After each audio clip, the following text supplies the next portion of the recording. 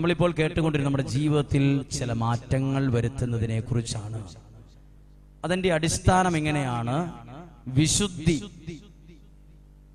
വിശുദ്ധി എന്താണ്? വിശുദ്ധിയാണോ പണമാണോ വലുത്?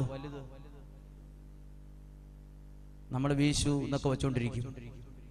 നമ്മൾ ആരും പറയത്തില്ല. കാരണം നമ്മുടെ ബുദ്ധിയിൽ നമുക്കുള്ളത് പണമാവല് എന്നാണ്. വിശുദ്ധിയേക്കാൾ വലുതല്ല പണം. ഉദാഹരണം പറയുകയാണ്. വിശുദ്ധി, പണം. പണക്കാരെത്രയോ ആൾക്കാർ മരിച്ചു.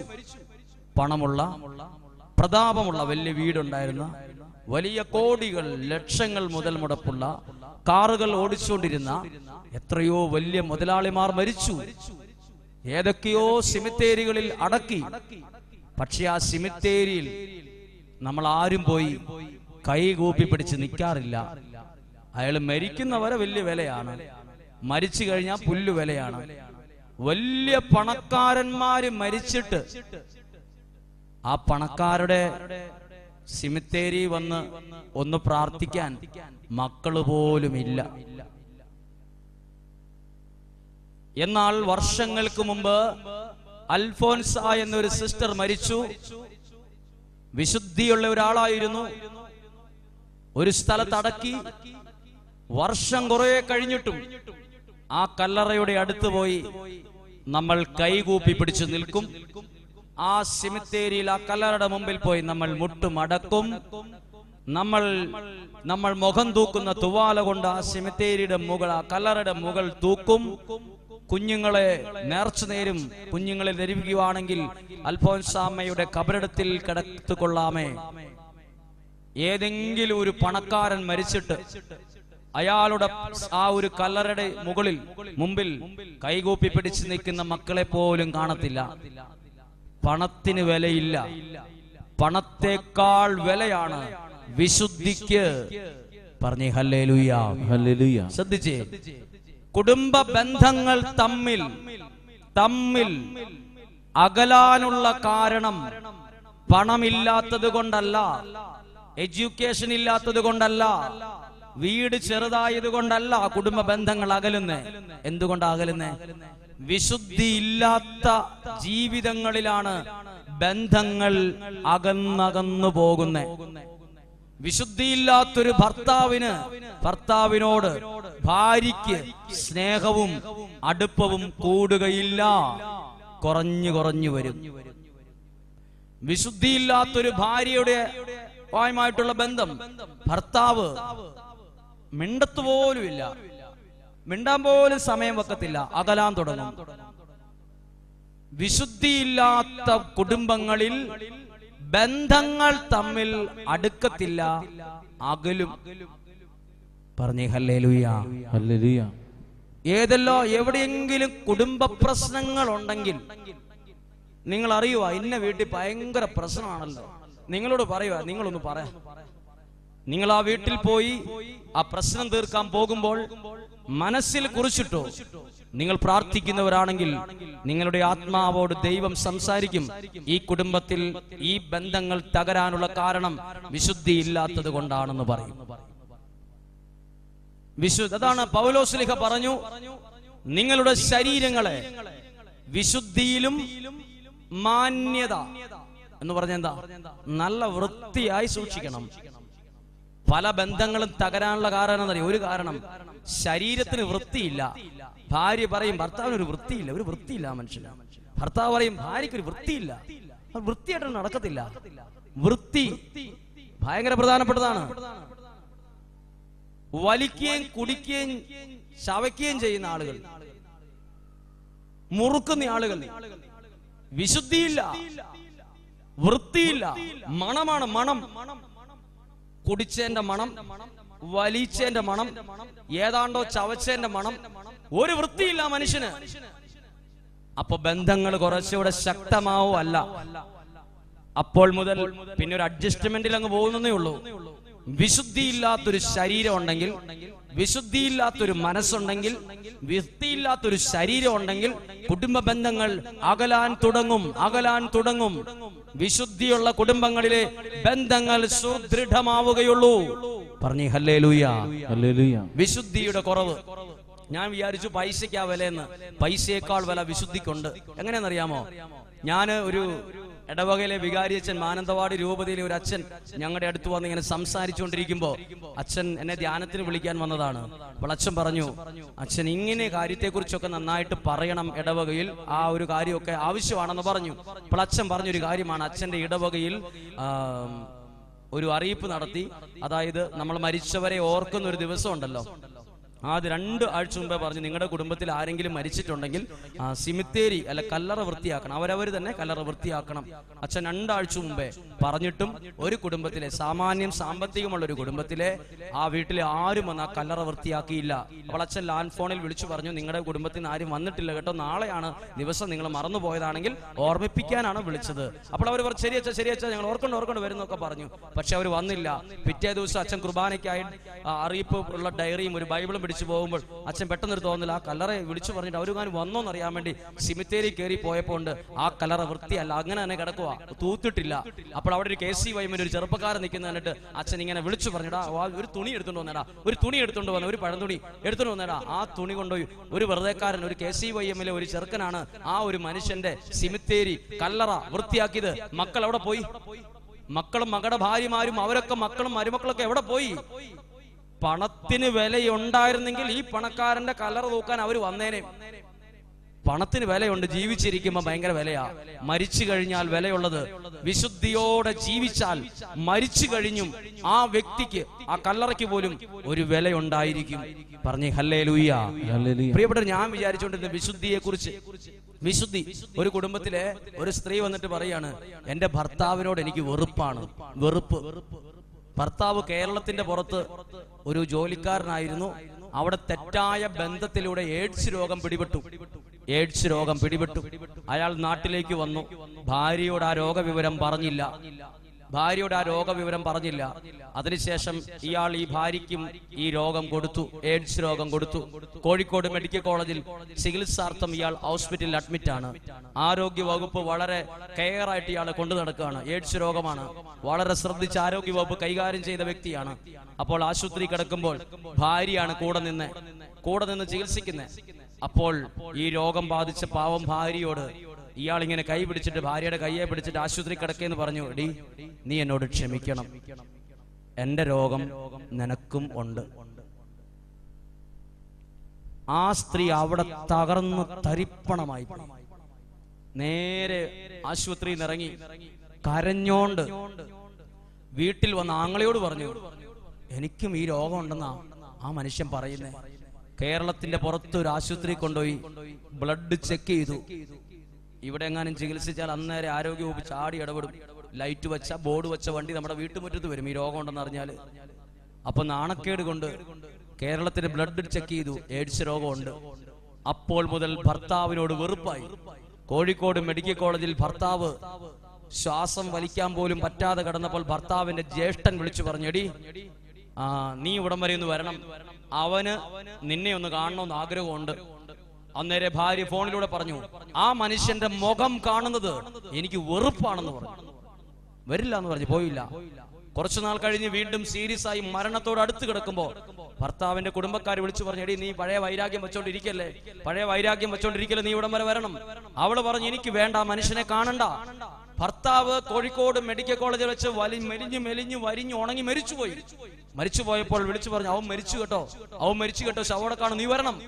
അപ്പോൾ ഈ സ്ത്രീ പറഞ്ഞു, ആ മനുഷ്യൻ മരിച്ചു പെട്ടിക്കകത്ത് കിടക്കുന്ന മുഖം പോലും കാണുന്നത് എനിക്ക് വെറുപ്പും അറപ്പുമാണ്. എന്റെ ജീവിതം തകർത്ത മനുഷ്യൻ. ഇത്രയും അറപ്പും വെറുപ്പും ഭർത്താവിനോട് തോന്നാൻ ഒരേ ഒരു കാരണമേ ഉള്ളൂ, എഡ്യൂക്കേഷൻ കുറഞ്ഞത് കൊണ്ടല്ല, വിശുദ്ധിയുടെ കുറവ് കുടുംബത്തിൽ വന്നത് കൊണ്ടാ. പറഞ്ഞേ ഹല്ലേലൂയ.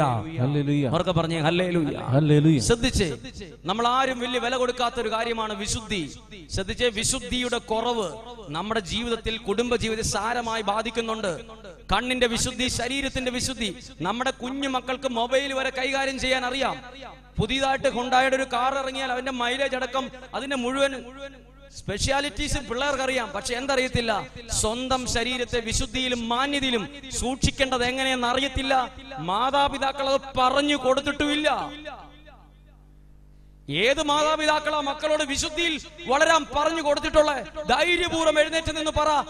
മക്കളോട് പോലും നമ്മൾ പറഞ്ഞിട്ടില്ല പഠിക്കടി എന്ന് പറഞ്ഞിട്ടുണ്ട്, ഡോക്ടറാവണം, എഞ്ചിനീയർ ആകണമെന്ന് പറഞ്ഞിട്ടുണ്ട്, പൈസ ഉണ്ടാക്കുന്ന ഒരു ജോലി ഉണ്ടാകണമെന്ന് പറഞ്ഞിട്ടുണ്ട്, സ്വന്തം കാലം നിൽക്കാൻ പഠിക്കണമെന്ന് പറഞ്ഞിട്ടുണ്ട്. വിശുദ്ധിയിൽ വളർന്നു വരണം എന്ന് എത്ര പേര് പറഞ്ഞു കൊടുത്തിട്ടുണ്ട്? വിശുദ്ധിയിൽ വളരാൻ പറഞ്ഞു കൊടുത്തിട്ടില്ലാത്തതിന്റെ പരാജയത്തിന്റെ ദുഃഖമാണ് നമ്മുടെ പലരുടെയും മുഖത്തും കുടുംബത്തിലും ഉള്ളത്. വിശുദ്ധിയിൽ പൗലോസ്ലീഹ പറഞ്ഞൊരു വാക്കുണ്ട്, നിങ്ങളുടെ ശരീരത്തെ വിശുദ്ധിയിലും മാന്യതയിലും വൃത്തിയായി സൂക്ഷിക്കേണ്ടത് എങ്ങനെയെന്ന് നിങ്ങൾ നന്നായിട്ട് അറിയണം. വിശുദ്ധി കൂടാതെ ദൈവത്തെ പ്രസാദിപ്പിക്കാൻ സാധ്യമല്ല. ഹല്ലേലൂയ. അവർക്ക് പറഞ്ഞേ ഹല്ലേലൂയ. വിശുദ്ധി ഒരു കാര്യം ശ്രദ്ധിച്ചു, നമ്മുടെ കുടുംബങ്ങളിൽ പറ്റുന്നൊരു തെറ്റാ. 15 വയസ്സ് തൊട്ട് ഒരു 10-26 വയസ്സ് വരെ ഒരു പ്രത്യേക ജീവിതമാണ്.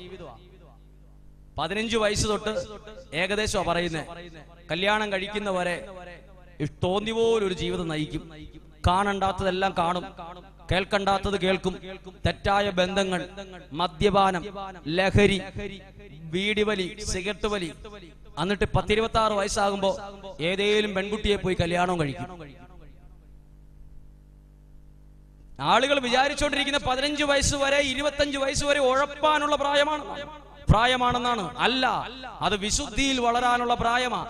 15 മുതൽ 25 വരെ അത് ഉഴപ്പാനുള്ള പ്രായമല്ല, വലിക്കാനും കുടിക്കാനും വഴി കിടക്കാനുള്ള പ്രായമല്ല. വിശുദ്ധിയിലും ദൈവസ്നേഹത്തിലും വളരാനുള്ള പ്രായമാണ്. ശ്രദ്ധിച്ചേ, അതുകൊണ്ട് എന്നാ പറ്റിയേ? 26 വയസ്സുള്ള ഒരു ചെറുപ്പക്കാരൻ കല്യാണം കഴിക്കുന്നു. അയാൾ കല്യാണം കഴിക്കുമ്പോൾ അയാളുടെ മാനസികാവസ്ഥ, അയാളുടെ ശരീരത്തിന്റെ അവസ്ഥ വിശുദ്ധിയില്ല. അയാൾ മദ്യപിക്കുന്നയാളാണ്, ബീഡി വലിക്കുന്ന ആളാണ്, തെറ്റായ ചില ബന്ധങ്ങൾ ഉണ്ടായിരുന്നു, അശുദ്ധിയിൽ ജീവിച്ച ആളാണ്. അയാൾ ഉടനെ കല്യാണം കഴിക്കുന്നു. കുറച്ചു നേരത്തേക്ക് മാന്യനായി വിശുദ്ധനായിട്ട് കല്യാണം കഴിക്കുന്നു. 1 വർഷം കഴിയുമ്പോൾ ഇയാളിൽ നിന്ന് ഒരു കുഞ്ഞ് ജനിക്കുന്നു. ആരിൽ നിന്ന്? ഇയാൾ ഏത് അവസ്ഥയിലാണോ ഈ കുഞ്ഞിന് ജന്മം കൊടുത്തത് അതേ അവസ്ഥയിൽ ഒരു കുഞ്ഞ് ജനിക്കുന്നു. ആ കുഞ്ഞ് 10ാം ക്ലാസ് +2 വരെ ഒരു കുഴപ്പക്കാരനായിരിക്കില്ല. ആ കുട്ടി ഒരു നിങ്ങൾ ഇരിക്കാൻ പറയുന്നിടത്ത് ഇരിക്കും, പോടാ പള്ളിയിൽ പോടാന്ന് പറയുന്നത് പോകും, നിങ്ങൾ പറയുന്ന പോലെ അനുസരിക്കും. ഇത് +2 വരെ. +2 കഴിഞ്ഞൊരു നിശ്ചിത പ്രായം കഴിയുമ്പോഴോ ഏത് അവസ്ഥയിലാണോ ഈ കുഞ്ഞിന് ജന്മം കൊടുത്തേ അതിന്റെ ഡബിൾ സ്വഭാവം ഈ കൊച്ച് ഇങ്ങോട്ട് കാണിക്കാൻ തുടങ്ങും. നമ്മുടെ കുടുംബത്തിൽ സംഭവിച്ചുകൊണ്ടിരിക്കുന്ന ഒരു പരാജയത്തിന്റെ കാരണമാണ്. മക്കള് തലവേദനയാകാനുള്ള കാരണം ഇതാ. ഇനി മാതാപിതാക്കൾ ആകാൻ ആഗ്രഹമുള്ളവരും ഒരുങ്ങിക്കൊണ്ടിരിക്കും. ശ്രദ്ധിച്ചോ, നിങ്ങളുടെ മക്കൾ കുടുംബത്തിനും നിങ്ങൾക്കൊരു അനുഗ്രഹം ആകണമെങ്കിൽ നിങ്ങൾ അങ്ങനെ ഒരു വിശുദ്ധിയിൽ ജന്മം കൊടുക്കണം. വിശുദ്ധിയിൽ ജന്മം കൊടുത്തില്ലെങ്കിൽ ആ സ്വഭാവം തിരിച്ചു കാണിക്കും. പറഞ്ഞേ ഹല്ലേലൂയ. വിശുദ്ധിക്ക് ഒരു വിലയുണ്ട്. വിശുദ്ധിയില്ലാത്ത കുടുംബങ്ങളിൽ ഒരു പ്രശ്നമുണ്ട്. പിശാച് ഒഴിഞ്ഞു പോവുകയല്ല. ചപ്പും ചവറും കൂട്ടിക്കിടക്കുന്നിടത്ത് പാമ്പും പഴുതാരം കയറി ഇരിക്കും എന്ന് പറയല്ലേ, അതുപോലെയാ. വിശുദ്ധിയില്ലാത്തൊരു ബന്ധം ഉണ്ടെങ്കിൽ പിശാച് അള്ളിപ്പിടിച്ചിരിക്കും, മരത്തേൽ ഇത്തിൽ കണ്ണി ഇരിക്കുന്ന പോലെ. പിശാച് നമ്മുടെ കുടുംബത്തിലുണ്ടെങ്കിൽ ബ്രിട്ടീഷുകാർ ഇന്ത്യയെ ചൂഷണം ചെയ്യാൻ ഉപയോഗിച്ച അതേ പോളിസി ഉപയോഗിക്കും. എന്ത് പോളിസി ഉപയോഗിച്ചേ? ബ്രിട്ടീഷുകാർ ഇന്ത്യയെ ചൂഷണം ചെയ്യാൻ വേണ്ടി ഉപയോഗിച്ചത് ഡിവൈഡ് ആൻഡ് റൂൾ എന്ന പോളിസിയാണ്. അതിന്റെ മലയാളം ഇന്ത്യയെ കൊണ്ട് ഒരു ബോംബിടുവല്ല ബ്രിട്ടീഷുകാർ ചെയ്ത്, ഇന്ത്യക്കാരെ തമ്മിൽ അങ്ങോട്ട് അടുപ്പിച്ചു. നമ്മുടെ കുടുംബത്തെ തകർക്കാൻ വേണ്ടി പിശാച് ഉപയോഗിക്കുന്നത് ഒരു വഴിയാണ്, നമ്മളെ തമ്മിൽ അടുപ്പിക്കും. ഒരു വീട്ടിലുള്ളവരെ തമ്മിൽ അടുപ്പിക്കും, അങ്ങോട്ടും ഇങ്ങോട്ടും ശത്രുക്കളാക്കി മാറ്റും. പറഞ്ഞേ ഹല്ലേലൂയ. പറഞ്ഞേ ഹല്ലേലൂയ. നമ്മുടെ ജീവിതത്തിൽ എവിടെയാണോ പാകപ്പിഴ സംഭവിച്ചത് അവിടെ ജീവിതത്തിൽ മാറ്റം വരുത്തുമ്പോൾ നമ്മുടെ ജീവിതത്തിന്റെ നിയന്ത്രണം ദൈവം ഏറ്റെടുക്കും. നമ്മുടെ ജീവിതത്തിന്റെ നിയന്ത്രണം. ഇനി ശ്രദ്ധിച്ച്, നമ്മൾ മഴ വരുമ്പോ നമ്മൾ എന്തിനാ കൊടയെടുക്കുന്നേ? മഴ വരുമ്പോൾ എന്തിനാ കൊടയെടുക്കുന്നേ? അതറിയാലോ. മഴയെ നിർത്താൻ വേണ്ടിയാണോ നമ്മൾ കൊടയെടുക്കുന്നത്? ഞാൻ എന്തിനാ കുമ്പസാരിക്കുന്നത്? ഞാൻ എന്തിനാ പള്ളിയിൽ പോകുന്നത്? ഞാൻ എന്തിനാ കുടുംബ പ്രാർത്ഥന നടത്തുന്നത്? ഞാൻ എന്തിനാ ദൈവത്തോട് ചേർന്നിരിക്കുന്നത്? ഞാൻ എന്തിനാ കൊടയെടുക്കുന്നത്? ഞാൻ കൊടയെടുക്കുന്നത് മഴയെ നിർത്താനല്ല, മഴ പെയ്തോട്ടെ, പക്ഷെ ഞാൻ നനയാതിരിക്കാനാണ്. ബൈക്ക് ഓടിക്കുന്ന ഞാൻ എന്തിനാ ഹെൽമെറ്റ് വെക്കുന്നേ? അപകടം ഉണ്ടാകാതിരിക്കാനല്ല, അപകടമുണ്ടായാലും എനിക്ക് പരിക്ക് പറ്റാതിരിക്കാനാണ്. ശ്രദ്ധിച്ചേ, അതുപോലെ തന്നെയാണ് നമ്മൾ എന്തിനാ പാപം ഏറ്റു പറയുന്നേ? നമ്മുടെ കുടുംബം അനുഗ്രഹം പ്രാപിക്കാൻ. ഞാൻ എന്തിനാ എന്റെ ജീവിതത്തെ വിശുദ്ധീകരിക്കുന്നേ? എന്റെ മക്കൾ അഭിവൃദ്ധിപ്പെട്ടു വരാൻ. ശ്രദ്ധിച്ചേ, ഇന്ന് ലോകത്തിൽ ഏറ്റവും കൂടുതൽ എല്ലാവരും പറയും ലോകം വളർന്നു, അമേരിക്കയിൽ ഒരു സംഭവം ഉണ്ടായാൽ ഇപ്പോൾ തന്നെ നമ്മുടെ ഫോണിൽ നമുക്ക് അറിയാൻ പറ്റും ലോകം വളർന്നു. ലോകം വളർന്നുകൊണ്ടിരിക്കുക. ഇന്ന് ആളാം വീതം വണ്ടിയായി. പണ്ട് നമ്മുടെ പള്ളിയിൽ ആകെ 2 കാറേ ഉണ്ടായിരുന്നുള്ളൂ, ഇപ്പോൾ ആളാം വീതം മുറ്റത്ത് മുഴുവൻ കാറാ. ഒരു ഫൊറോന പള്ളിയിൽ കാർ എന്തേരം ഉണ്ടോ അത്രയും കാർ നമ്മുടെ പള്ളിമുറ്റത്തും ആയി. എല്ലാവർക്കും ആളാം വീതം കാറായി. ലോകം വളർന്നു. ലോകം വളർന്നിട്ടില്ല. ലോകം വളർന്നെങ്കിൽ മദ്യപാനം കൂടിയോ കുറഞ്ഞോ? കൂടി. വ്യഭിചാരം കൂടിയോ കുറഞ്ഞോ? കൂടി. നിങ്ങൾ പറഞ്ഞില്ലേലും പറയാം, മദ്യപാനം കൂടി, വ്യഭിചാരം കൂടി, തെറ്റായ ബന്ധങ്ങൾ കൂടി. ലോകം വളരുകയല്ല, വളരുന്നതിന്റെ ഡബിളായി താഴേക്ക് ഇരിക്കുക ചെയ്യുന്നത്. താഴേക്ക് പോയിക്കൊണ്ടിരിക്കുക. വ്യഭിചാരം കൂടി. അതാണ് ബൈബിൾ ഒരു വചനമുണ്ട്. അതായത് വ്യഭിചാരത്തിന്റെ ദുർഭൂതം മനുഷ്യനിൽ ഈ അള്ളിപ്പിടിച്ചിരിക്കുക. ഈ വ്യഭിചാരത്തിന്റെ ദുർഭൂതം വന്ന ഒരു പ്രത്യേകതയുണ്ട്, നാണവും മാനവും പോകും. വ്യഭിചാരത്തിന്റെ ദുർഭൂതം കേറി പിടിച്ചാൽ ബൈബിൾ ഒരു വാക്യ പ്രഭാഷകൻ 23:16 ശ്രദ്ധിച്ചു കേൾക്കുന്നു. 2 കൂട്ടർ പാപം വർദ്ധിപ്പിക്കുന്നു, മൂന്നാമതൊരു കൂട്ടർ ക്രോധം ക്ഷണിച്ചു വരുത്തുന്നു. അടുത്ത് ശ്രദ്ധിച്ചേ, വികാരം കൊണ്ട് ജ്വലിക്കുന്ന ഹൃദയം ആളുന്ന തീ പോലെയാണ്. ജീവിതം പൂർണ്ണമായി നശിക്കുന്നതുവരെ ആ തീ കെടുകയില്ല. വ്യഭിചാരത്തെ കുറിച്ച് ബൈബിൾ പഠിപ്പിക്കുക. വ്യഭിചാരത്തിന്റെ ഒരു ദുർഭൂതം ആളുന്ന തീ പോലെയാ. ഉണങ്ങിക്കിടക്കുന്ന കരികയിലേക്ക് തീ കൊടുക്കുന്ന പോലെയാ. നിന്നങ്ങോട്ട് കത്തും. എത്ര നാൾ? ആ കാട് നശിക്കുന്നത് വരെ ആ തീ കത്തുമെന്ന് പറഞ്ഞതുപോലെ ഒരു വ്യക്തിയിൽ ഇങ്ങനെ ആസക്തികളുടെ, ദുശീലങ്ങളുടെ, വ്യഭിചാരത്തിന്റെ ദുർഭൂതം കയറിപ്പിടിച്ചാൽ ആ വ്യക്തി, ആ കുടുംബം നശിക്കുന്നത് വരെ ആ തിന്മ ആ കുടുംബത്തിൽ ആളിക്കത്തും. വ്യക്തിയെ നശിപ്പിക്കുന്നത് വരെ ആ തീ അടങ്ങത്തില്ല. അതുകൊണ്ട് പ്രിയപ്പെട്ടവർ ശ്രദ്ധിച്ചേ, നമ്മളുടെ ജീവിതത്തെ വിശുദ്ധീകരിക്കണമെന്ന് ദൈവത്തിന്റെ ആഗ്രഹമാണ്. പറഞ്ഞേ ഹല്ലേലൂയ. അവർക്ക് പറഞ്ഞേ ഹല്ലേലൂയ. പ്രിയപ്പെട്ടവരെ, ദൈവവചനം പഠിപ്പിക്കുകയാണ്. പ്രഭാഷകന്റെ പുസ്തകം, ജോബിന്റെ പുസ്തകം 5-ാം അധ്യായം 6-ാമത്തെ വാക്യം പഠിപ്പിക്കുകയാണ്. അനർത്ഥങ്ങൾ, ശ്രദ്ധിച്ചു കേൾക്കണേ, അനർത്ഥങ്ങൾ ഉത്ഭവിക്കുന്നത് പൊടിയിൽ നിന്നല്ല, കഷ്ടത ഉടലെടുക്കുന്നത് നിലത്തു നിന്നുമല്ല. ഒന്നും കൂടെ കേൾക്കാം, അതിന്റെ അർത്ഥം മനസ്സിലാക്കിക്കോ. അതായത് അനർത്ഥങ്ങൾ സംഭവിക്കുന്നത് ഇതാ മണ്ണിലെ പൊടിയെന്നല്ല. എനിക്ക് എന്നും കഷ്ടകാലമാ, എനിക്ക് എന്നും ദുഃഖമാ, എന്റെ കുടുംബത്തിൽ എന്നും തകർച്ചയാ, ഞങ്ങളുടെ കുടുംബത്തിൽ ഒരു സന്തോഷമില്ല. ഇത് ഉത്ഭവിക്കുന്നത് പൊടിയിൽ നിന്നല്ല. അനർത്ഥങ്ങൾ, കഷ്ടകാലം, ബുദ്ധിമുട്ട്, കണ്ണുനീര് ഉടലെടുക്കുന്നത് പൊടിയിൽ നിന്നുമല്ല. വചനം പഠിപ്പിക്കുകയാണ്. പ്രഭാഷകന്റെ പുസ്തകം 13:13 നീ സഞ്ചരിക്കുന്ന വഴികളിലെല്ലാം നാശം വിതച്ചുകൊണ്ട് പിശാച് നിന്റെ കൂടെ നിൽക്കുന്നു. ഞാനൊരു ഇന്റർവ്യൂവിന് പോയാലും, പാപമുള്ളൊരു വ്യക്തി ഇന്റർവ്യൂവിന് പോയാൽ അവിടെ നാശം വിതയ്ക്കും. പാപമുള്ളൊരു വ്യക്തി ബിസിനസ് നടത്തിയാൽ ആ വ്യക്തി ആ ബിസിനസ് കൊണ്ട് വിജയിക്കത്തില്ല. പാപമുള്ളൊരു വ്യക്തി നന്നായിട്ട് പഠിക്കാൻ കഴിവുള്ള ഒരാളാണേലും ബുദ്ധി നശിച്ചു പോകും. പാപമുള്ള വ്യക്തി കുടുംബജീവിതത്തിൽ പരാജയപ്പെടുന്നു. പാപത്തെ കുറിച്ച് അനുതപിച്ചാലോ ബൈബിൾ പഠിപ്പിക്കുന്നു, പാപം ഏറ്റുപറയുന്ന സ്ഥലങ്ങളിൽ ദൈവത്തിന്റെ കൃപ മഴ പോലെ പെയ്തിറങ്ങുന്നു. പറഞ്ഞേ ഹല്ലേലൂയ. പറഞ്ഞേ ഹല്ലേലൂയ. പ്രിയപ്പെട്ട ദൈവവചനത്തിൽ ഒരു പ്രധാനപ്പെട്ട കാര്യം പറയാൻ പോവാ. കുറച്ച് കാര്യങ്ങൾ പറയാനുണ്ട്, എന്നാൽ ഒരു പ്രധാനപ്പെട്ട കാര്യം, പാപം.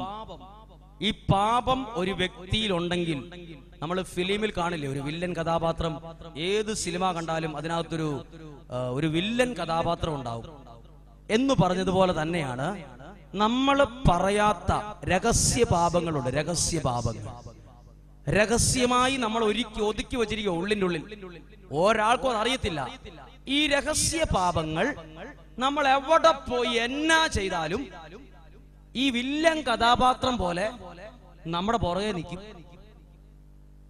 എവിടെ ചെന്ന് ചിലർ പറയില്ലേ, സ്ഥലം വിൽക്കാൻ തടസ്സം, വീട് വെക്കാൻ തടസ്സം, ഒരു നല്ല പഠിച്ച് രക്ഷപ്പെടണമെന്ന് ആഗ്രഹിച്ച് ചെയ്ത എല്ലാത്തിനും തടസ്സമാണ്. എന്നാ ഈ തടസ്സത്തിന്റെ കാരണം? ചില വ്യക്തികളിൽ രഹസ്യ പാപങ്ങളുണ്ട്. ഇന്നുവരെ അത് ഏറ്റു പറഞ്ഞിട്ടില്ല.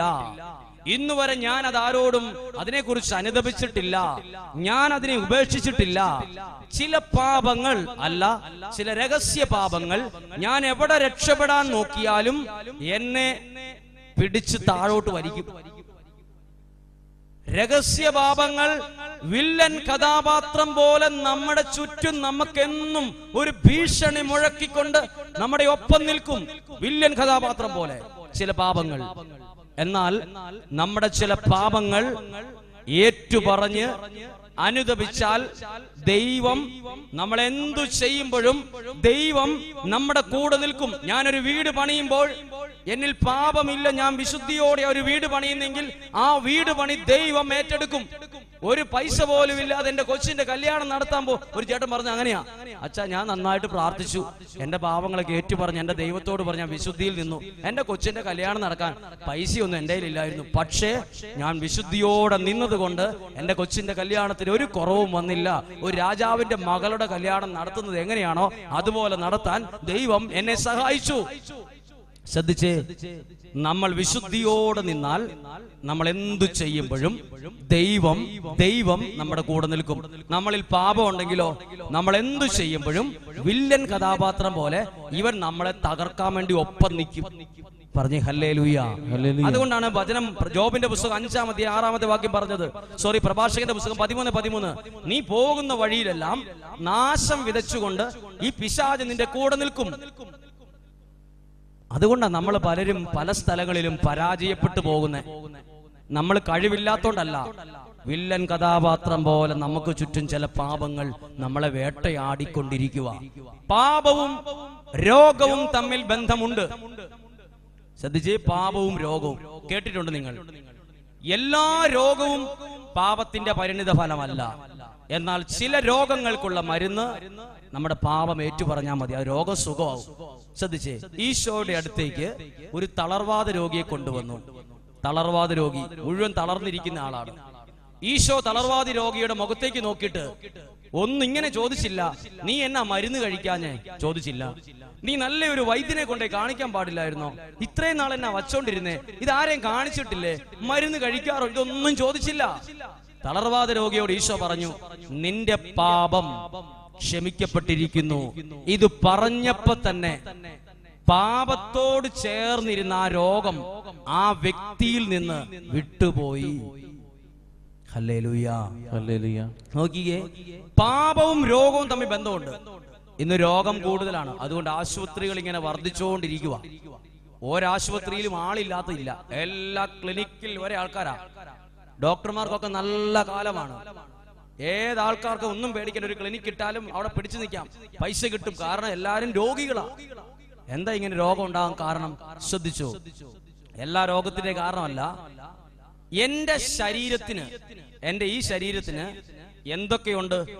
എനിക്ക് ഒരു ശരീരവുമുണ്ട്, ഇതിന്റെ അകത്തൊരാത്മാവും ഉണ്ട്. എനിക്കൊരു ശരീരവും ഉണ്ട്, ഒരാത്മാവുണ്ട്. ഞാൻ മരിക്കുന്നു. ഞാൻ മരിച്ചാൽ എന്റെ ഈ ശരീരം കൊണ്ടുപോയി മണ്ണിനകത്തിടും. കാരണം ഈ ശരീരം എടുത്തത് മണ്ണിൽ നിന്നാണ്. എന്നാൽ ഞാൻ മരിച്ചാൽ എന്റെ ആത്മാവ് മണ്ണിനകത്ത് കുഴിച്ചിട്ടില്ല. ആത്മാവ് എങ്ങോട്ട് പോകും?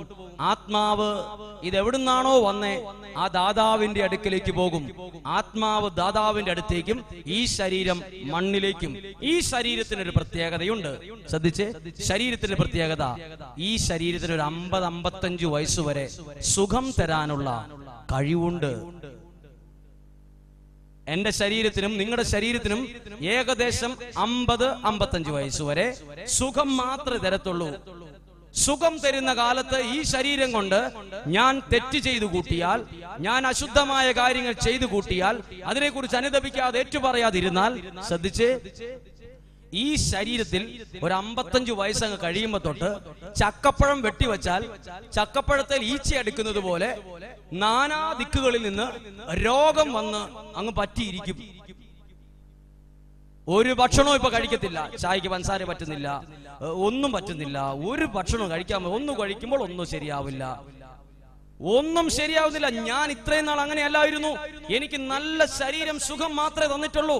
പക്ഷെ ഇതേ ശരീരം സുഖം തരുന്ന സമയത്ത് അശുദ്ധമായി കൊടുത്താൽ, ഈ ശരീരത്തെ വിട്ടുകൊടുത്താൽ, ഈ ശരീരം കുറച്ചു കഴിയുമ്പോൾ എനിക്ക് രോഗം തരും, വേദന തരും, സങ്കടം തരും.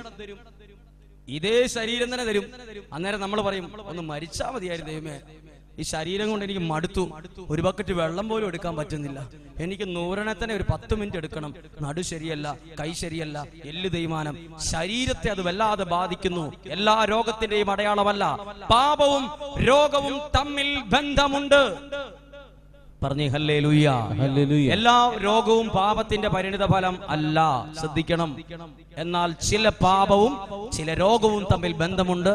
അങ്ങനെയുള്ളവർ നന്നായി കുമ്പസാരിക്കുമ്പോൾ ആ രോഗം പെട്ടെന്ന് സൗഖ്യമാകുന്നത് ഞാൻ കണ്ടിട്ടുണ്ട്. ചില രോഗമുള്ള ആളുകൾ ധ്യാനത്തിൽ കൂടി 2 ദിവസം കഴിഞ്ഞ് നന്നായിട്ട് കുമ്പസാരിച്ച് കഴിയുമ്പോൾ അവർ സാക്ഷ്യം പറയുന്നു, എനിക്കിവിടെ വരുന്നത് വരെ ഇന്ന രോഗമുണ്ടായിരുന്നു, അത് എനിക്ക് ആരാധനയുടെ സമയത്ത് സുഖപ്പെട്ടു. എന്താ അങ്ങനെ പറയുന്നേ? എത്രയോ പൈസ മുടക്കി ഡോക്ടറെ കണ്ട് മരുന്ന് കഴിച്ച ആളാ, എന്നിട്ടും മാറാത്ത രോഗം എങ്ങനെയാ 2 ദിവസം ധ്യാനം കൂടിയപ്പോ മാറുന്നേ? ചില പാപങ്ങൾ അല്ല, ചില രഹസ്യ പാപങ്ങൾ എനിക്ക് വില്ലൻ കഥാപാത്രം പോലെയാ. പറഞ്ഞേ ഹല്ലേലൂയ. ഒരു കരം ഉയർത്തി ചേർന്ന് ഉറക്കെ പറഞ്ഞേ ഹല്ലേലൂയ, ഹല്ലേലൂയ, ഹല്ലേലൂയ. കരങ്ങൾ താഴ്ത്തി. ഇനി പ്രധാനപ്പെട്ട കാര്യമാണ്, നമ്മുടെ പ്രാർത്ഥന കേൾക്കാൻ തടസ്സം നിൽക്കുന്ന ഒരു കാര്യമാണ് പാപം. ഹല്ലേലൂയ. നിങ്ങൾ കേട്ടിട്ടുണ്ട് ഇത്? അതായത് അത് ബൈബിളിൽ യെശയ്യാ പ്രവാചകന്റെ പുസ്തകം 59-ാം അധ്യായത്തിന്റെ ഹെഡിങ് അങ്ങനെയാണ്: രക്ഷയ്ക്ക് തടസ്സം, ജോലി കിട്ടാൻ തടസ്സം, വിവാഹം നടക്കാൻ തടസ്സം, വീട് വെക്കാൻ തടസ്സം, ബിസിനസ്സിൽ ഒരു ഉയർച്ച ഉണ്ടാവുന്നില്ല തടസ്സം, എന്റെ കുടുംബത്തിൽ ഒരു സമാധാനമില്ല തടസ്സം. നമ്മൾ എപ്പോഴും പറയുന്ന ഒരു വാക്കില്ലേ, തടസ്സം മാറാൻ എന്നാ ചെയ്യണ്ടേ? ഞാൻ ഇത്രയും നാൾ പ്രാർത്ഥിച്ചിട്ട് ഈ തടസ്സമൊന്നും മാറുന്നില്ലല്ലോ. രക്ഷയ്ക്ക് തടസ്സം മാറാൻ ഒരു വഴിയുണ്ട്. അതിന്റെ വഴി, ആ വഴിയാണ് പ്രാർത്ഥന. ഹല്ലേലൂയ. പക്ഷേ ഒരു പ്രത്യേകതയുണ്ട്, പാപത്തിൽ ഇരിക്കുന്ന ഒരു വ്യക്തിയുടെ പ്രാർത്ഥന സ്വർഗത്തിലെ ദൈവം കേൾക്കത്തില്ലെന്ന് ബൈബിൾ പഠിപ്പിക്കുന്നു. പാപത്തിൽ ഇരിക്കുന്ന ഒരു വ്യക്തി, ഞാൻ പാപത്തില, ഞാൻ കുമ്പസാരിച്ചിട്ട് 18 വർഷമായി, ഇപ്പൊ ഞാൻ എന്തിനാ കുമ്പസാരിക്കുന്നത്? ഞാൻ കുമ്പസാരിക്കത്തില്ല, ഞാൻ അങ്ങനെ ഇതിനെ എനിക്കൊരു വിശ്വാസമില്ല. പാപം അകത്തിരുന്നാൽ എന്റെ പ്രാർത്ഥനയ്ക്ക് തടസ്സമാണ്. ബൈബിൾ എഴുതിയിരിക്കുകയാണ്, നിന്റെ പ്രാർത്ഥന ഞാൻ ഒരിക്കലും കേൾക്കത്തില്ല, കാരണം നിന്റെ പാപങ്ങൾ എന്റെ മുഖം നിന്നിൽ നിന്ന് മറച്ചു വച്ചിരിക്കുന്നു. അതിനാൽ നിന്റെ പ്രാർത്ഥന ദൈവം കേൾക്കില്ല. പ്രാർത്ഥന ദൈവം കേൾക്കാൻ പാപം ഒരു തടസ്സമായി നിലകൊള്ളും. പറഞ്ഞേ ഹല്ലേലൂയ. ഒന്നും കൂടെ നോക്കിക്കേ, നമ്മൾ ചില പാപത്തിലായിരിക്കുന്നെങ്കിൽ ബൈബിൾ പഠിപ്പിക്കുകയാണ്, നമ്മൾ എത്ര ധ്യാനം കൂടിയാലും എന്തേലും ഹല്ലേലൂയ പറഞ്ഞാലും തൊണ്ണ പൊട്ടുന്ന അസ്ത്രയും ഒച്ചത്തിൽ സ്തുതിച്ചാലും സ്വർഗത്തിലെ ദൈവം ഇത് കേൾക്കത്തില്ലെന്ന്. അപ്പോൾ ഈ തടസ്സം മാറിയാലേ അല്ല, ഈ തടസ്സം നമ്മൾ മാറ്റണം. എങ്ങനെ മാറ്റണം? നമ്മുടെ പാപങ്ങളെ കുറിച്ച് ഏറ്റുപറഞ്ഞ് ആ പാപം ഉപേക്ഷിക്കണം. അപ്പോൾ നമ്മുടെ പ്രാർത്ഥന സ്വർഗത്തിലെ ദൈവം പെട്ടെന്ന് കേൾക്കും. പറഞ്ഞേ ഹല്ലേലൂയ, ചേർന്ന് പറഞ്ഞേ ഹല്ലേലൂയ, ഹല്ലേലൂയ. ഇത് ഉദാഹരണം പറയാണ്. എനിക്ക് ഈ തടസ്സത്തെ കുറിച്ച് ബോധ്യപ്പെട്ട കാര്യമാണ്. ഞാൻ സെമിനാരിയിൽ പഠിച്ചുകൊണ്ടിരിക്കുന്ന ഒരു കാലം, സെമിനാരി പഠിച്ചുകൊണ്ടിരിക്കുമ്പോൾ എൻ്റെ ഒരു പ്രത്യേകത, എനിക്ക് ഈ പഠിക്കുന്ന കാര്യം ഇഷ്ടമല്ലാത്ത ഒരാളാണ്. എനിക്ക് ഈ പഠനം മാത്രം ഇഷ്ടമല്ല, എനിക്ക് പറമ്പിലെ പണികളൊക്കെയാണ് കൂടുതൽ പ്രിയം. അതുകൊണ്ട് സെമിനാരിയിൽ ഞങ്ങൾ പഠിച്ചുകൊണ്ടിരിക്കുമ്പോൾ സെമിനാരിയിൽ 3 തരത്തിലുള്ള വൈദിക വിദ്യാർത്ഥികളെ ഞാൻ കണ്ടുപിടിച്ചു. 1 നന്നായിട്ട് പഠിക്കുന്നവർ, 2 ഒരിടത്തരം പഠിക്കുന്നവർ, 3 അക്ഷര വിരോധികൾ. എന്ന് പറഞ്ഞാൽ ആ പുസ്തകം കണ്ടാൽ അന്നേരം ആ പുസ്തകത്തിലേക്ക് വീഴും. ഒരക്ഷരം പഠിക്കാത്തവർ. ഞാൻ അങ്ങനെ അക്ഷര വിരോധികളുടെ സംസ്ഥാന പ്രസിഡന്റായി ഞാൻ എലക്ട് ചെയ്യപ്പെട്ടു. അങ്ങനെ വളരെ കുറച്ച് കൂട്ടുകാർ മാത്രമേ എനിക്കുണ്ടായിരുന്നുള്ളൂ. എനിക്ക് പഠിക്കുന്ന കാര്യം എന്നോട് പറയുക, ഹിമാലയത്തിൽ പോയി ഇരിക്കാൻ പറഞ്ഞാൽ ഞാൻ ഇരിക്കും, ആ 10 തെങ്ങിന് ചോട് തുറക്കാൻ പറഞ്ഞാൽ ഞാൻ ചെയ്യും, പക്ഷെ എന്നോട് പഠിക്കാൻ മാത്രം പറയരുത്, എനിക്കത് ഇഷ്ടമല്ല. അങ്ങനെ ഞാൻ ഇരിക്കുന്ന സമയത്ത് ഞാൻ സെമിനാരിയിൽ ഒരു പ്രത്യേകത, സെമിനാരി എല്ലാവർക്കും ഡ്യൂട്ടി ഉണ്ട്. ചില ആൾ ഗസ്റ്റ് മാസ്റ്റർ, ഫ്രൂട്ട് മാസ്റ്റർ, ഇങ്ങനെ ഓരോ ഡ്യൂട്ടിയാ. ഓരോരുത്തർക്ക് ഇത് അച്ഛന്മാരാ ഇടുന്നത്. അപ്പൊ അത് നോട്ടീസ് ബോർഡിൽ ഇങ്ങനെ പ്രദർശിപ്പിക്കും, എനിക്ക് ഈ ഡ്യൂട്ടിയാണ്, ഓക്കെ, ഞാനത് 6 മാസം ചെയ്യണം. ഞാൻ നോക്കിയപ്പോൾ പഠിക്കാനൊന്നും ഇഷ്ടമില്ലാത്ത എനിക്ക് ചെറിയൊരു രോഗമുണ്ടായിരുന്നു. അത് വിശപ്പിന്റെ രോഗമായിരുന്നു. പഠിക്കാത്തവർക്കുള്ള ഒരു രോഗമാണ് വിശപ്പിന്റെ. അവർ എപ്പോഴും വിശപ്പായിരിക്കും. അപ്പൊ ഞാൻ നോക്കിയപ്പോൾ എൻ്റെ ഒരു കൂട്ടുകാരൻ ഇവിടെ, എനിക്ക് എപ്പോഴും എന്തെങ്കിലുമൊക്കെ ഭക്ഷിക്കാൻ കിട്ടുന്നത് നല്ല ഉപകാരമാണ്. അപ്പൊ ഞാൻ നോക്കിയപ്പോൾ സെമിനാരിയിൽ ഏറ്റവും നല്ലൊരു പണി, വിശപ്പിന്റെ രോഗം മാറാനും എല്ലാം ഒന്ന് പിടിച്ചു നിൽക്കാനും പറ്റിയ ഒരു പണി, ഫ്രൂട്ട് മാസ്റ്റർ ആയാൽ മതി. പഴം കൈകാര്യം ചെയ്യുന്ന ജോലി, ഫ്രൂട്ട് മാസ്റ്റർ. ഞാൻ അച്ഛനെ കണ്ട് ചോദിച്ചു, അച്ഛോ ഇനി ഡ്യൂട്ടി മാറുമ്പോൾ എന്നെ ഫ്രൂട്ട് മാസ്റ്റർ ആക്കാൻ പറ്റുമോ? ഓ, ഇട്ടേക്കാന്ന് പറഞ്ഞു. എന്റെ പേരവിടെ കുറിച്ചു വെച്ചു. പിന്നീട് ഫ്രൂട്ട് മാസ്റ്റർ ആക്കിയപ്പോൾ ഒരു സീനിയർ ഫ്രൂട്ട് മാസ്റ്ററിന്റെ താഴെ ജൂനിയർ ഫ്രൂട്ട് മാസ്റ്റർ എന്റെ പേരാ. ഞാൻ നോക്കി, ആരാ സീനിയർ? എന്നെ പോലെ തന്നെ പഠിക്കാത്ത, അക്ഷരം കണ്ടാൽ ചീത്ത പറയുന്ന ഒരു സ്വഭാവക്കാരനാണ് എന്റെ സീനിയർ. ഞാനും അവനും തമ്മിൽ വലിയ സുഹൃത്തുക്കളായി ഈ ജോലി ചെയ്തുകൊണ്ടിരിക്കുകയാണ്. അപ്പോൾ ഞങ്ങളുടെ ഡ്യൂട്ടി ഇങ്ങനെയാണ്, പറമ്പിൽ കൂടെ പോകണം, കൊല വെട്ടിക്കൊണ്ട് വരണം, അത് പുകപ്പര വെക്കണം. ഒരു 10-25 കൊലയൊക്കെ കയറാൻ പറ്റുന്ന ഒരു കുഞ്ഞു മുറിയാണ്. അതൊരു സ്റ്റെയറിന്റെ അടിയിലെ ഒരു മുറിയാണ്. ഈ ഒരു പുകപ്പരയാ. അതിനകത്ത് കൊല കൊണ്ടുപോയി വെച്ചിട്ട് അതിന്റെ പുറകു വശത്ത് ചെറുതായിട്ട് തൊണ്ടൊക്കെ കൊണ്ട് ചെറിയ പുകയിടും. അങ്ങനെ ഈ പുകയുടെ ബേസിൽ ഇതെന്ത് ചെയ്യും, ഈ കൊല പഴുക്കും. അങ്ങനെ ഈ പഴുത്ത് കഴിഞ്ഞാൽ ഞങ്ങളുടെ ഡ്യൂട്ടി ഇങ്ങനെയാണ്, കൊല വെട്ടിക്കൊണ്ട് വരണം, കറ കളയണം, അത് വകത്തു വെക്കണം, അത് പഴുപ്പിക്കണം. പക്ഷെ പഴുപ്പിച്ചു കഴിഞ്ഞാൽ ഞങ്ങളുടെ ഡ്യൂട്ടി തീർന്നു. അത് പടല തിരിച്ച് അടുത്ത ആൾക്ക് സപ്ലയർക്ക് കൊടുക്കണം. തിന്നാൻ പാടില്ല, തിന്നാൽ ഒരു ചെറിയ ശിക്ഷയുണ്ട് താനും. പക്ഷെ എന്റെ കൂടെയുള്ള ആൾ ഇച്ചിരി തട്ടിപ്പും ഇച്ചിരി വെട്ടിപ്പും അറിയാവുന്ന ആളായതുകൊണ്ട് എന്നെ ആ തട്ടിപ്പും വെട്ടിപ്പും പഠിപ്പിച്ചു. എന്നോട് പറഞ്ഞു, അവനും അസുഖമുണ്ട്, എനിക്കും അസുഖമുണ്ട്. ഏത് അസുഖം? വിശപ്പിന്റെ അസുഖമുണ്ട്. അതുകൊണ്ട് അവൻ പറഞ്ഞു, എടാ, ഏത് നല്ല കൊല പഴുത്താലും ഒരു 2 പെടല എനിക്കും നിനക്കും ഉള്ളത് പുകപ്പരെ തന്നെ അങ്ങ് വെച്ചേരെ എന്ന് പറഞ്ഞു. എപ്പോഴും തിന്നും. എല്ലാവരും പഠിക്കാൻ വേണ്ടി പോകുമ്പോൾ ഞങ്ങൾ ഇത് ഏകദേശം ഒരു സമയം കണക്കാക്കി ഈ പുകപ്പരെ വന്ന് കയറും, ഇത് തിന്നും. ഇതാരും ഇന്ന് വരെ പിടിച്ചിട്ടില്ല, ആരും അറിഞ്ഞിട്ടുമില്ല. ഞങ്ങളങ്ങനെ നല്ല രീതിയിൽ ഇത് ബിസിനസ് കൊണ്ടുപോയി നടക്കൊണ്ടിരിക്കുമ്പോൾ ഈ സീനിയർ ആയിട്ടുള്ളവൻ അതങ്ങ് മാറി, ഡ്യൂട്ടി മാറി, എന്നെ സീനിയർ ഫ്രൂട്ട് മാസ്റ്റർ ആക്കി തെരഞ്ഞെടുക്കും. സന്തോഷമായി. ഞാൻ നോക്കി, ആരാ ജൂനിയർ ആയിട്ട് ഒരുത്തം വന്നത്. പഠിക്കണം എന്ന് വട്ട് കയറി നടക്കുന്ന ഒരു മനുഷ്യനാണ്. ഞാനും അവനും തമ്മിൽ ഒരിക്കലും ചേരാതായി. ഞാൻ അന്നേരം ഒരു കാര്യം ചെയ്തു. ഈ പുകപ്പരയ്ക്ക് 2 താക്കോലാ ഉള്ളത്. താക്കോൽ 2 എണ്ണം. അത് സീനിയറിന്റെ ആണ് കൈകാര്യം ചെയ്യുന്നത്. അപ്പൊ ഞാൻ പറഞ്ഞു, എടാ, നീ ഇങ്ങനെ പഠിക്കണം എന്ന് ആഗ്രഹിച്ച് നടക്കുമല്ലോ, എനിക്ക് ആഗ്രഹമില്ല, എനിക്ക് പഠിക്കുന്നവരെ കാണുന്നതും ഇഷ്ടമല്ല. അതുകൊണ്ട് ഒരു കാര്യം ചെയ്യാണ്, ഞാൻ ഈ താക്കോൽ 2 ആക്കാൻ പോവാണ്. ഒരു താക്കോൽ നിനക്കും, അതിന്റെ ഒരു കീച്ചെയിൻ ഇട്ട് കൊടുത്തു, നിനക്കും ഒരെണ്ണം എന്റെ കയ്യിലും. ഇവൻ അത് മേടിച്ചു പാടെ ഞാൻ അവിടെ പറഞ്ഞു, നീ ഈ ഭാഗത്തേക്ക് വരണ്ട, നമ്മൾ തമ്മിൽ ഒരു അറേഞ്ച്മെന്റ്, ഞാൻ ഇത് ഒറ്റയ്ക്ക് ചെയ്തോളാം. ഞാൻ അങ്ങനെ പിന്നീട് ഒറ്റയ്ക്കാ ചെയ്യുന്നത്. അപ്പോൾ എന്റെ കൂട്ടുകാരൻ ഈ ചാവി കൊണ്ടുപോയി അവൻ കിടക്കുന്ന മുറിയുടെ ഒരു ആണിയെ കൊണ്ടുപോയി ഇതിട്ടു. ആണിയല് അവൻ 3ാമത്തെ നിലയിലാണ് താമസിക്കുന്നത്. ആ ഫ്ലോറിന്റെ പേര് മോണിക്കൻസ് ഫ്ലോർ എന്നാണ്. അങ്ങനെ അവിടെ കൊണ്ടിട്ടു. ഞാൻ ഏറ്റവും താഴെ താമസിക്കുന്നു. പരീക്ഷ ആകാറായപ്പോൾ എല്ലാവർക്കും ഒരു രോഗം വരും. പരീക്ഷ ആകുമ്പോൾ എല്ലാവർക്കും വരുന്ന രോഗമാണ് പഠിച്ചില്ലല്ലോ എന്ന രോഗം. പഠിക്കാത്തവർക്ക് ആ രോഗം അന്നേരവും വരികയില്ല. അവർക്ക് അന്നേരം തോന്നും, പഠിച്ചിരിക്കുക, ഞാൻ ഫുൾ പഠിച്ചു, എനിക്ക് എല്ലാം അറിയാം എന്നങ്ങനെ ചിന്തിക്കും. എനിക്ക് അങ്ങനെ ഒരു പരീക്ഷ താളെയാണെങ്കിൽ ഒരു പേടിയില്ല. ഞാൻ സീനിയർ, എൻ്റെ താക്കോലും എല്ലാം ഉണ്ട്. എല്ലാവരും പഠിക്കാൻ വേണ്ടി കുളിയും കഴിഞ്ഞ് പ്രാർത്ഥിച്ചു പഠിക്കാൻ വേണ്ടി മുറിയിൽ പോയി. സെമിനാരിൽ അനക്കമില്ല, ഞാൻ മാത്രം. എനിക്ക് ചെറിയൊരു വിശപ്പ്. ഞാൻ ഇങ്ങനെ ചിന്തിച്ചു, 2 പഴമൊക്കെ കഴിച്ച് ഒന്ന് ഫ്രഷ് ആയിട്ട് പഠിക്കാം എന്ന് തീരുമാനിച്ച് ഞാൻ പതുക്കെ സെമിനാരിയിൽ നിന്ന് പുറത്തിറങ്ങി. ആരും എന്നെ കണ്ടിട്ടില്ല. ഞാൻ പതുക്കെ പുകപ്പരയുടെ സൈഡിലേക്ക് നടന്നു. ആരും, പണിക്കാർ പോലും എന്നെ കണ്ടിട്ടില്ല. അതിന് ഓടാമ്പൽ. ഞാൻ പതുക്കെ പോയി ആ വാതിലിട്ട് ചെറുതായിട്ട് കാലുകൊണ്ട് ഒരു തട്ട് തട്ടി ആ വാതിലങ്ങ് തുറന്നു. ഞാൻ അകത്തേക്ക് കയറി.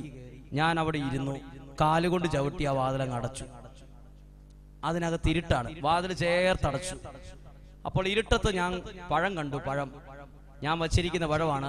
പുകപ്പരയിലാണ്, പഴം വെക്കാൻ പാടില്ല, എന്നാലും ഞാൻ വച്ചിരിക്കുക. ഞാൻ ആ പഴമൊക്കെ എടുത്ത് ചേർത്ത് വെച്ച് തൊലിയൊക്കെ കളഞ്ഞ് ഞാനങ്ങനെ പഴം കഴിച്ചുകൊണ്ടിരിക്കുവാണ്. നിങ്ങൾ ആരും പഴം കഴിച്ചേക്കല്ലേ, ഞാൻ പഴം കഴിക്കും, നിങ്ങൾ ഇറക്കിയാൽ മതി.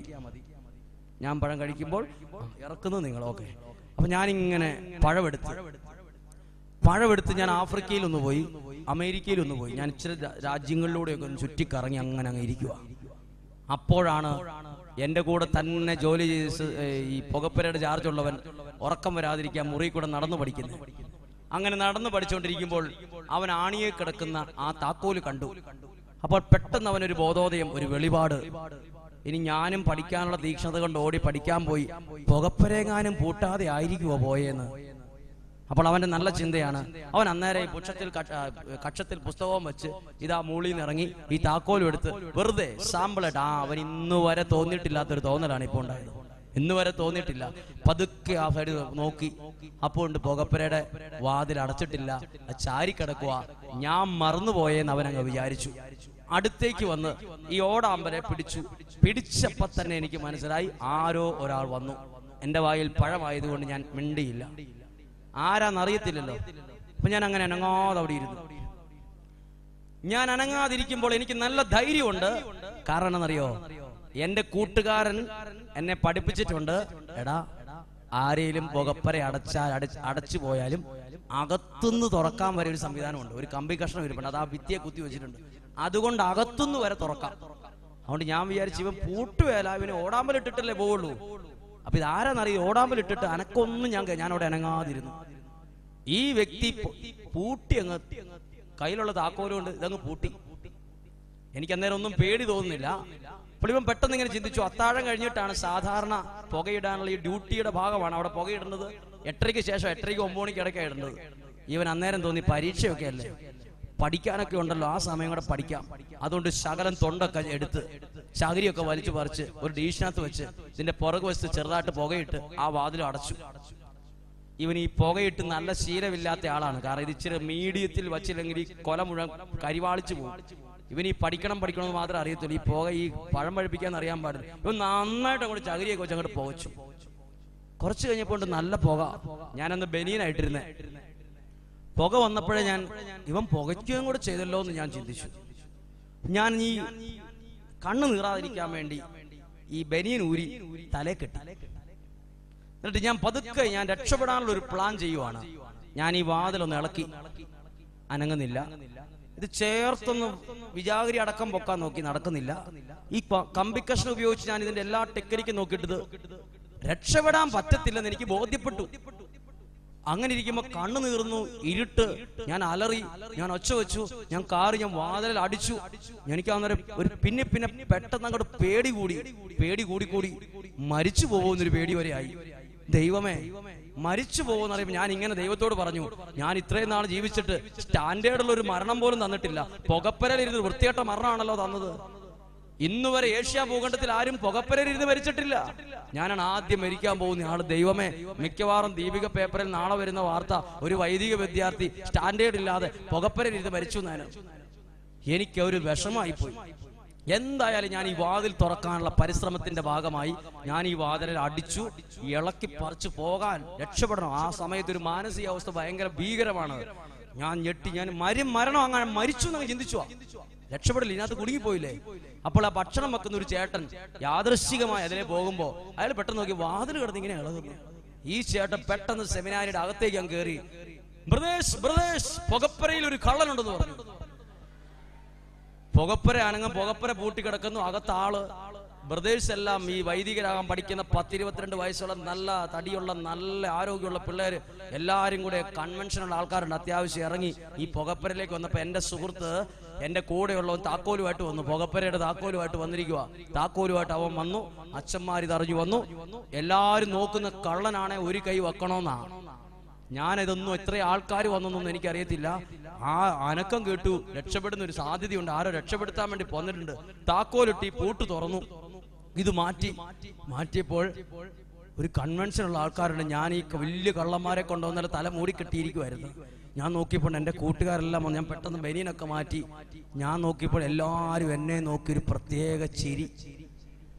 എന്നിട്ട് ഒരുത്തൻ എന്നെ ഒച്ചത്തിൽ ഒരു പേരങ്ങ് വിളിച്ചു. ഒരു പേര്. ചിലപ്പോൾ നീ ഇടവകയിലെ പലർക്കും ആ പേരെന്നാച്ചോ എന്ന് ചിലപ്പോൾ ആഗ്രഹം ഉണ്ടാവും. എന്നറിയാൻ വേണ്ടി ഒരിക്കലും പറയത്തില്ല. കാരണം അത് പറയാതെ തന്നെ ഒരു പ്രശ്നമുണ്ടായി. ഞാൻ കോഴിക്കോട് പോയി KSRTC സൂപ്പർ ഫാസ്റ്റ് ബസ്സിൽ ചുണ്ട എന്ന് പറയുന്ന സ്ഥലത്തേക്ക് ടിക്കറ്റ് എടുത്തിരിക്കുക. താഴത്തെ അടിവാരം എത്തിയപ്പോ തൊട്ട് എന്റെ മുന്നിലിരിക്കുന്ന ഒരു ചേട്ടൻ തിരിഞ്ഞു നോക്കുക. ഞാനും നോക്കി. അപ്പൊ ഞാൻ നോക്കി, ഈ ചേട്ടൻ ഇന്ന് വരെ കണ്ടിട്ടില്ല. എന്തിനാ ഈ ചേട്ടൻ നോക്കുന്നയാവോ? ഇനി വേറെ ആരെങ്കിലും വേണം? കുറെ പ്രാവശ്യം തിരിഞ്ഞു നോക്കി. ആ ചേട്ടൻ ചോരം കയറിക്കൊണ്ടിരിക്കുമ്പോ എഴുന്നേറ്റ് വന്നിട്ട് എന്റെ അടുത്ത് നിന്നിട്ട്, ആ പുകപ്പരയിലിരുന്ന അച്ഛനല്ലേ?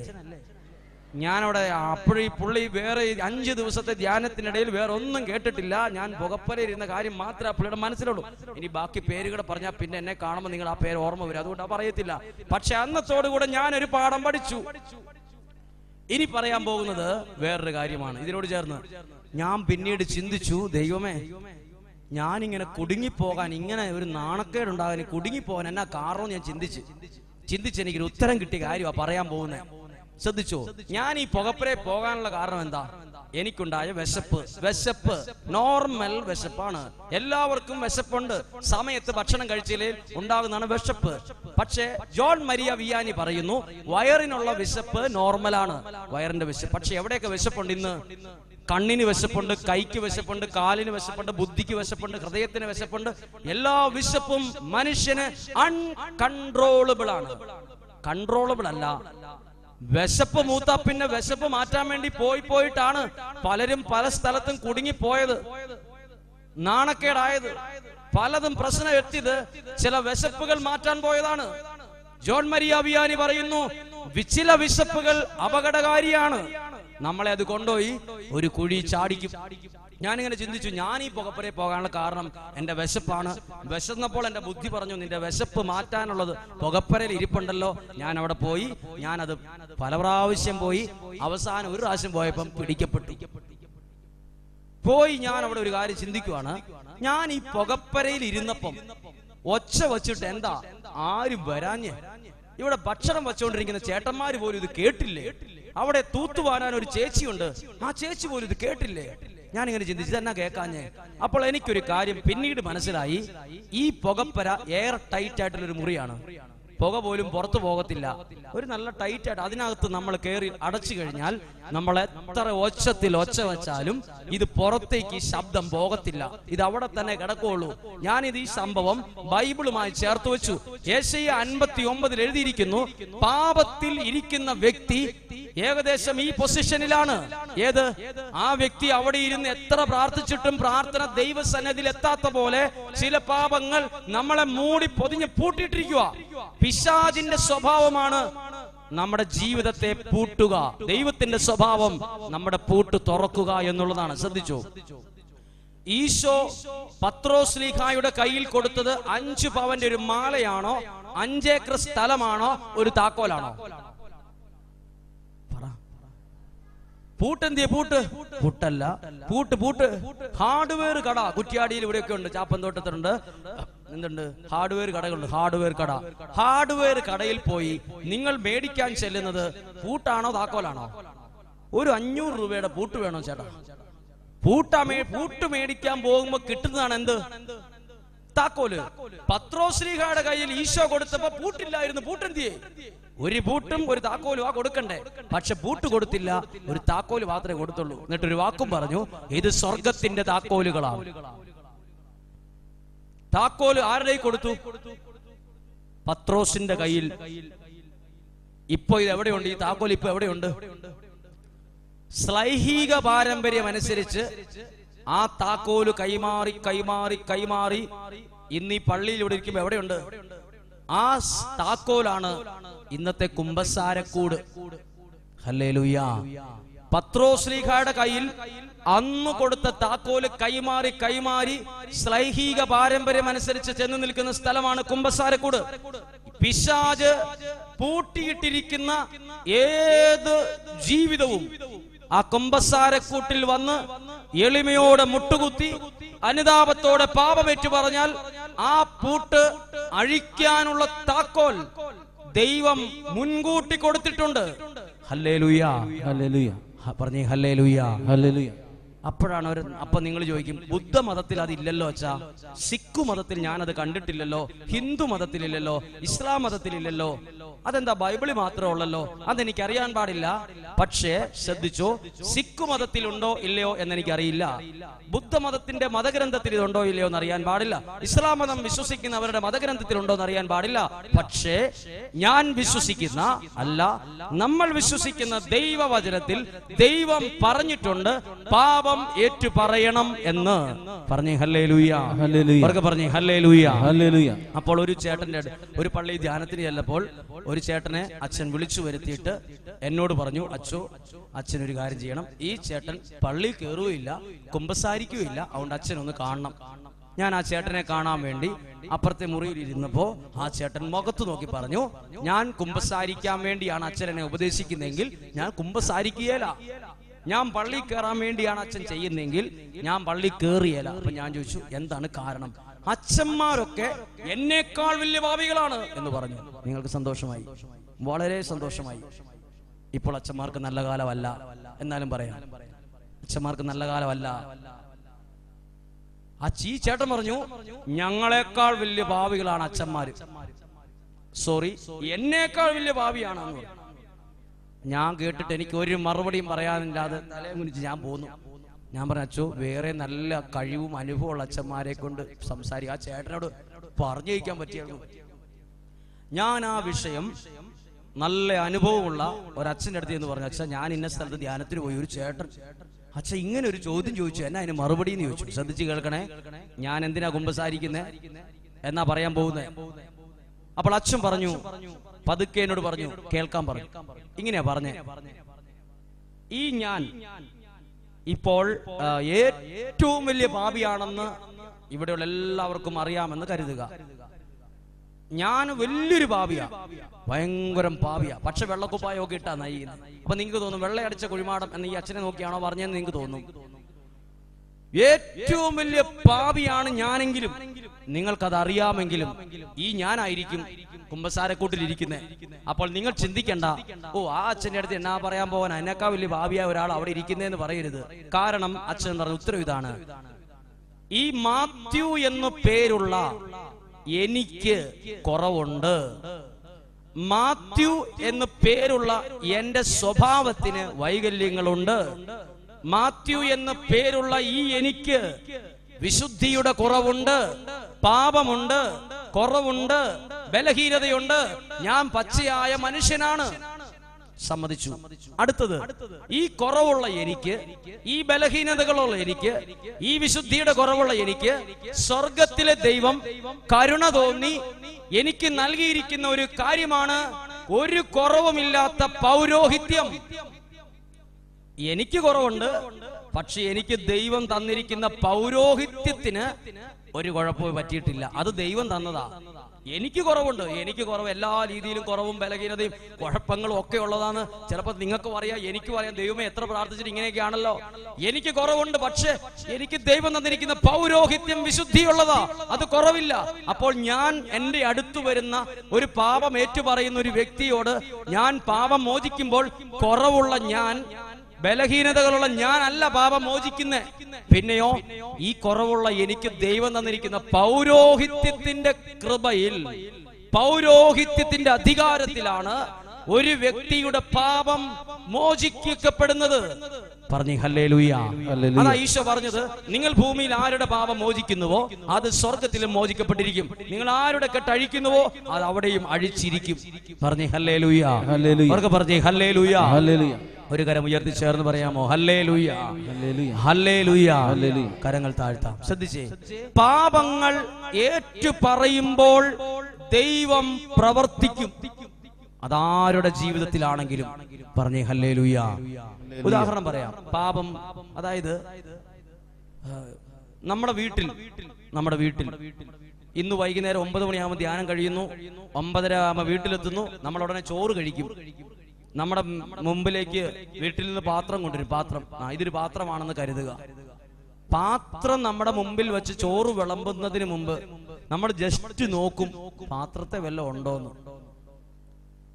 എന്തിനാ ചോറ് വിളമ്പാൻ നേരത്ത് പാത്രം വൃത്തിയുള്ളതാണോ നോക്കിയേ? ഇനി പോട്ടെ, നമ്മൾ ഈ പള്ളിയിലേക്ക് വരുന്നതിന് മുമ്പ് ഇച്ചിരി ചോറും സാമ്പാറും കൂട്ടി കഴിച്ചിട്ടാ പോന്നെ. നമ്മൾ ഇപ്പോൾ വച്ച പാത്രത്തിന്റെ സൈഡിൽ ഇച്ചിരി സാമ്പാർ പറ്റിയിട്ടുമുണ്ട്. പാത്രം കഴുകിയപ്പോ തിരക്കിന് ഇച്ചിരി വിട്ടുപോയി. എവിടെയാ സാമ്പാറിന് ഇച്ചിരി മിച്ചു വരുന്നേ? പാത്രത്തിന്റെ വക്കയില്. അപ്പോൾ നമ്മൾ എന്നാ പറയുന്നേ? ഈ പാത്രം, ഓ ഇന്നലത്തെ സാമ്പാറല്ലേ, കുഴപ്പമില്ല, വിളമ്പിക്കോ എന്നാണോ പറയുന്നേ? എടി ഇതൊന്ന് കഴുകിക്കൊണ്ട് വന്നേന്ന് പറയും. ഇതൊന്ന് കഴുകിക്കേ. അല്ലെ നമ്മൾ തന്നെ ആ പാത്രവുമായിട്ട് പോയി ഒന്ന് കഴുകും. എന്തിനാ? ചോറ് വിളമ്പുന്നതിന് മുമ്പ് പാത്രം കഴുകിയേ. ചോറ് വിളമ്പുമ്പോ പോലും നമ്മുടെ ഉള്ളിൽ ഒരു നിർബന്ധമുണ്ട്, പാത്രം വൃത്തിയുള്ളതായിരിക്കണം. നന്നായിട്ട് വൃത്തിയുള്ള ഒരു പാത്രത്തിലാണ് ചോറും കറിയും വിളമ്പുന്നത്. ശ്രദ്ധിച്ചേ, നമ്മൾ ചോറ് വിളമ്പുന്നത് പോലും വൃത്തിയുള്ള പാത്രത്തിലാണ്. എന്നാൽ ഓർത്തോ, നമ്മുടെ ജീവിതത്തിലേക്ക്, എന്റെ ഭവനത്തിലേക്ക് ദൈവം എന്തെങ്കിലും തരണമെങ്കിൽ എന്റെ വീട് വിശുദ്ധിയുള്ളതായിരിക്കണം, എന്റെ മനസ്സ് വൃത്തിയുള്ളതായിരിക്കണം. ചോറ് വിളമ്പുമ്പോ പോലും പാത്രം എങ്ങനെയുണ്ടെന്ന് നോക്കും. അങ്ങനെയാണെങ്കിൽ ഈ ധ്യാനത്തിലൂടെ നിങ്ങളുടെ ജീവിതം അനുഗ്രഹിക്കപ്പെടാൻ നിങ്ങൾ ആഗ്രഹിക്കുന്നെങ്കിൽ നിങ്ങളുടെ ജീവിതത്തെ നിങ്ങൾ വിശുദ്ധമായി സൂക്ഷിക്കണം. എന്തെങ്കിലും പാപത്തിന്റെ കറയോ കരിയോ എന്തെങ്കിലും ഒക്കെ ജീവിതത്തിന്റെ കാലത്ത് പറ്റിയിട്ടുണ്ടെങ്കിൽ അത് പാപം ഏറ്റുപറഞ്ഞ് അതിനെക്കുറിച്ച് അനുതപിക്കണം. പറഞ്ഞേ ഹല്ലേലൂയ. അവർക്ക് പറഞ്ഞേ ഹല്ലേലൂയ. പാപത്തെ കുറിച്ച് അനുതപിക്കണം. അതുകൊണ്ട് നമ്മൾ ഇന്ന് കുമ്പസാരിക്കും, നാളെ കുമ്പസാരത്തിന് ഒരുക്കുക. നാളെ ചൊവ്വാഴ്ച ദിവസമാണ്. സാധിക്കുമെങ്കിൽ നാളെ കുമ്പസാരിക്കുമ്പോൾ എന്ത് ചെയ്യണം? ഒരു നേരം എടുക്കണം. ഒരു നേരം, ആരോഗ്യമുള്ളവർ ഒരു നേരം. എന്നിട്ട് നാളത്തെ ദിവസം മുഴുവൻ ചിന്തിക്കണം, ദൈവമേ ഇത്രയും നാൾ ഞാൻ ജീവിച്ചിട്ട് എങ്ങനെയാ ജീവിച്ചേ, എന്താ ചെയ്യണ്ടേ, എവിടെയാ പാളിപ്പോയെ, എവിടെയാ വീണേ. അങ്ങനെ ചിന്തിച്ചിട്ട് നന്നായിട്ട് ഒരുങ്ങി നല്ലൊരു കുമ്പസാരം നടത്തിയാൽ ഈ ധ്യാനം നിങ്ങളുടെ ജീവിതത്തിൽ നെല്ലിക്കാക്കൊട്ട മറിച്ചുപോലെ അനുഗ്രഹത്തിന്റെ ദിവസമായി മാറും. ഇനി നാളെ ഓടി പണിയും കഴിഞ്ഞ് ഒരു കുളിയും കഴിച്ച് ഓടി വന്ന് ഒരു കുമ്പസാരം നടത്താൻ വേണ്ടി ആരും വരരുത്. കുമ്പസാരിച്ചില്ലെങ്കിൽ കുമ്പസാരിച്ചില്ലെന്നേ ഉള്ളൂ. ലോകം അവസാനിക്കാൻ പോകുന്നില്ല. കുമ്പസാരിക്കുന്ന ഒരു കാര്യമാണെങ്കിൽ ആത്മാർത്ഥതയോടെ കുമ്പസാരിക്കണം. നമ്മളുടെ ആത്മാർത്ഥത സ്വർഗത്തിലെ ദൈവം കാണും. ദൈവത്തിന്റെ കണ്ണുകൾ 1000 സൂര്യന്റേതിനേക്കാൾ വെളിച്ചമുള്ളതാണ്. പറഞ്ഞേ ഹല്ലേലൂയ. അതുകൊണ്ട് ദൈവമേ, നിങ്ങളൊരു കാര്യം ചിന്തിക്കുക, എങ്ങനെയേലും തട്ടിമുട്ടി ജീവിക്കണം. അങ്ങനെയുള്ള ഒരു കുമ്പസാരിച്ചിട്ട് കാര്യമില്ല. എനിക്ക് എങ്ങനെയേലും ഒക്കെ തട്ടിമുട്ടിയൊക്കെ പോയാൽ മതി, എനിക്ക് ദൈവാനുഗ്രഹമൊന്നും വലിയ ആവശ്യമില്ല. അങ്ങനെയുള്ള ഓരോ ധ്യാനമല്ലേ നമ്മൾ കുമ്പസാരിക്കുന്നത്. എങ്ങനെ അറിയോ? ഈസ്റ്റർ അല്ലേ, ക്രിസ്മസ് അല്ലേ, ധ്യാനമല്ലേ, കുമ്പസാരിച്ചേക്കാം. ഈസ്റ്റർ ആയോണ്ടും ക്രിസ്മസ് ആയോണ്ടും ധ്യാനം ആയോണ്ടും അല്ല കുമ്പസാരിക്കണ്ടേ. എന്റെ ദൈവത്തിൽ നിന്ന് ഞാൻ ഇച്ചിരി അകലെയാ. ഞാൻ അതുകൊണ്ട് എന്റെ പാപം ഏറ്റുപറഞ്ഞ് ദൈവത്തോട് ഒരു പടി അടുക്കും. പറഞ്ഞേ ഹല്ലേലൂയ.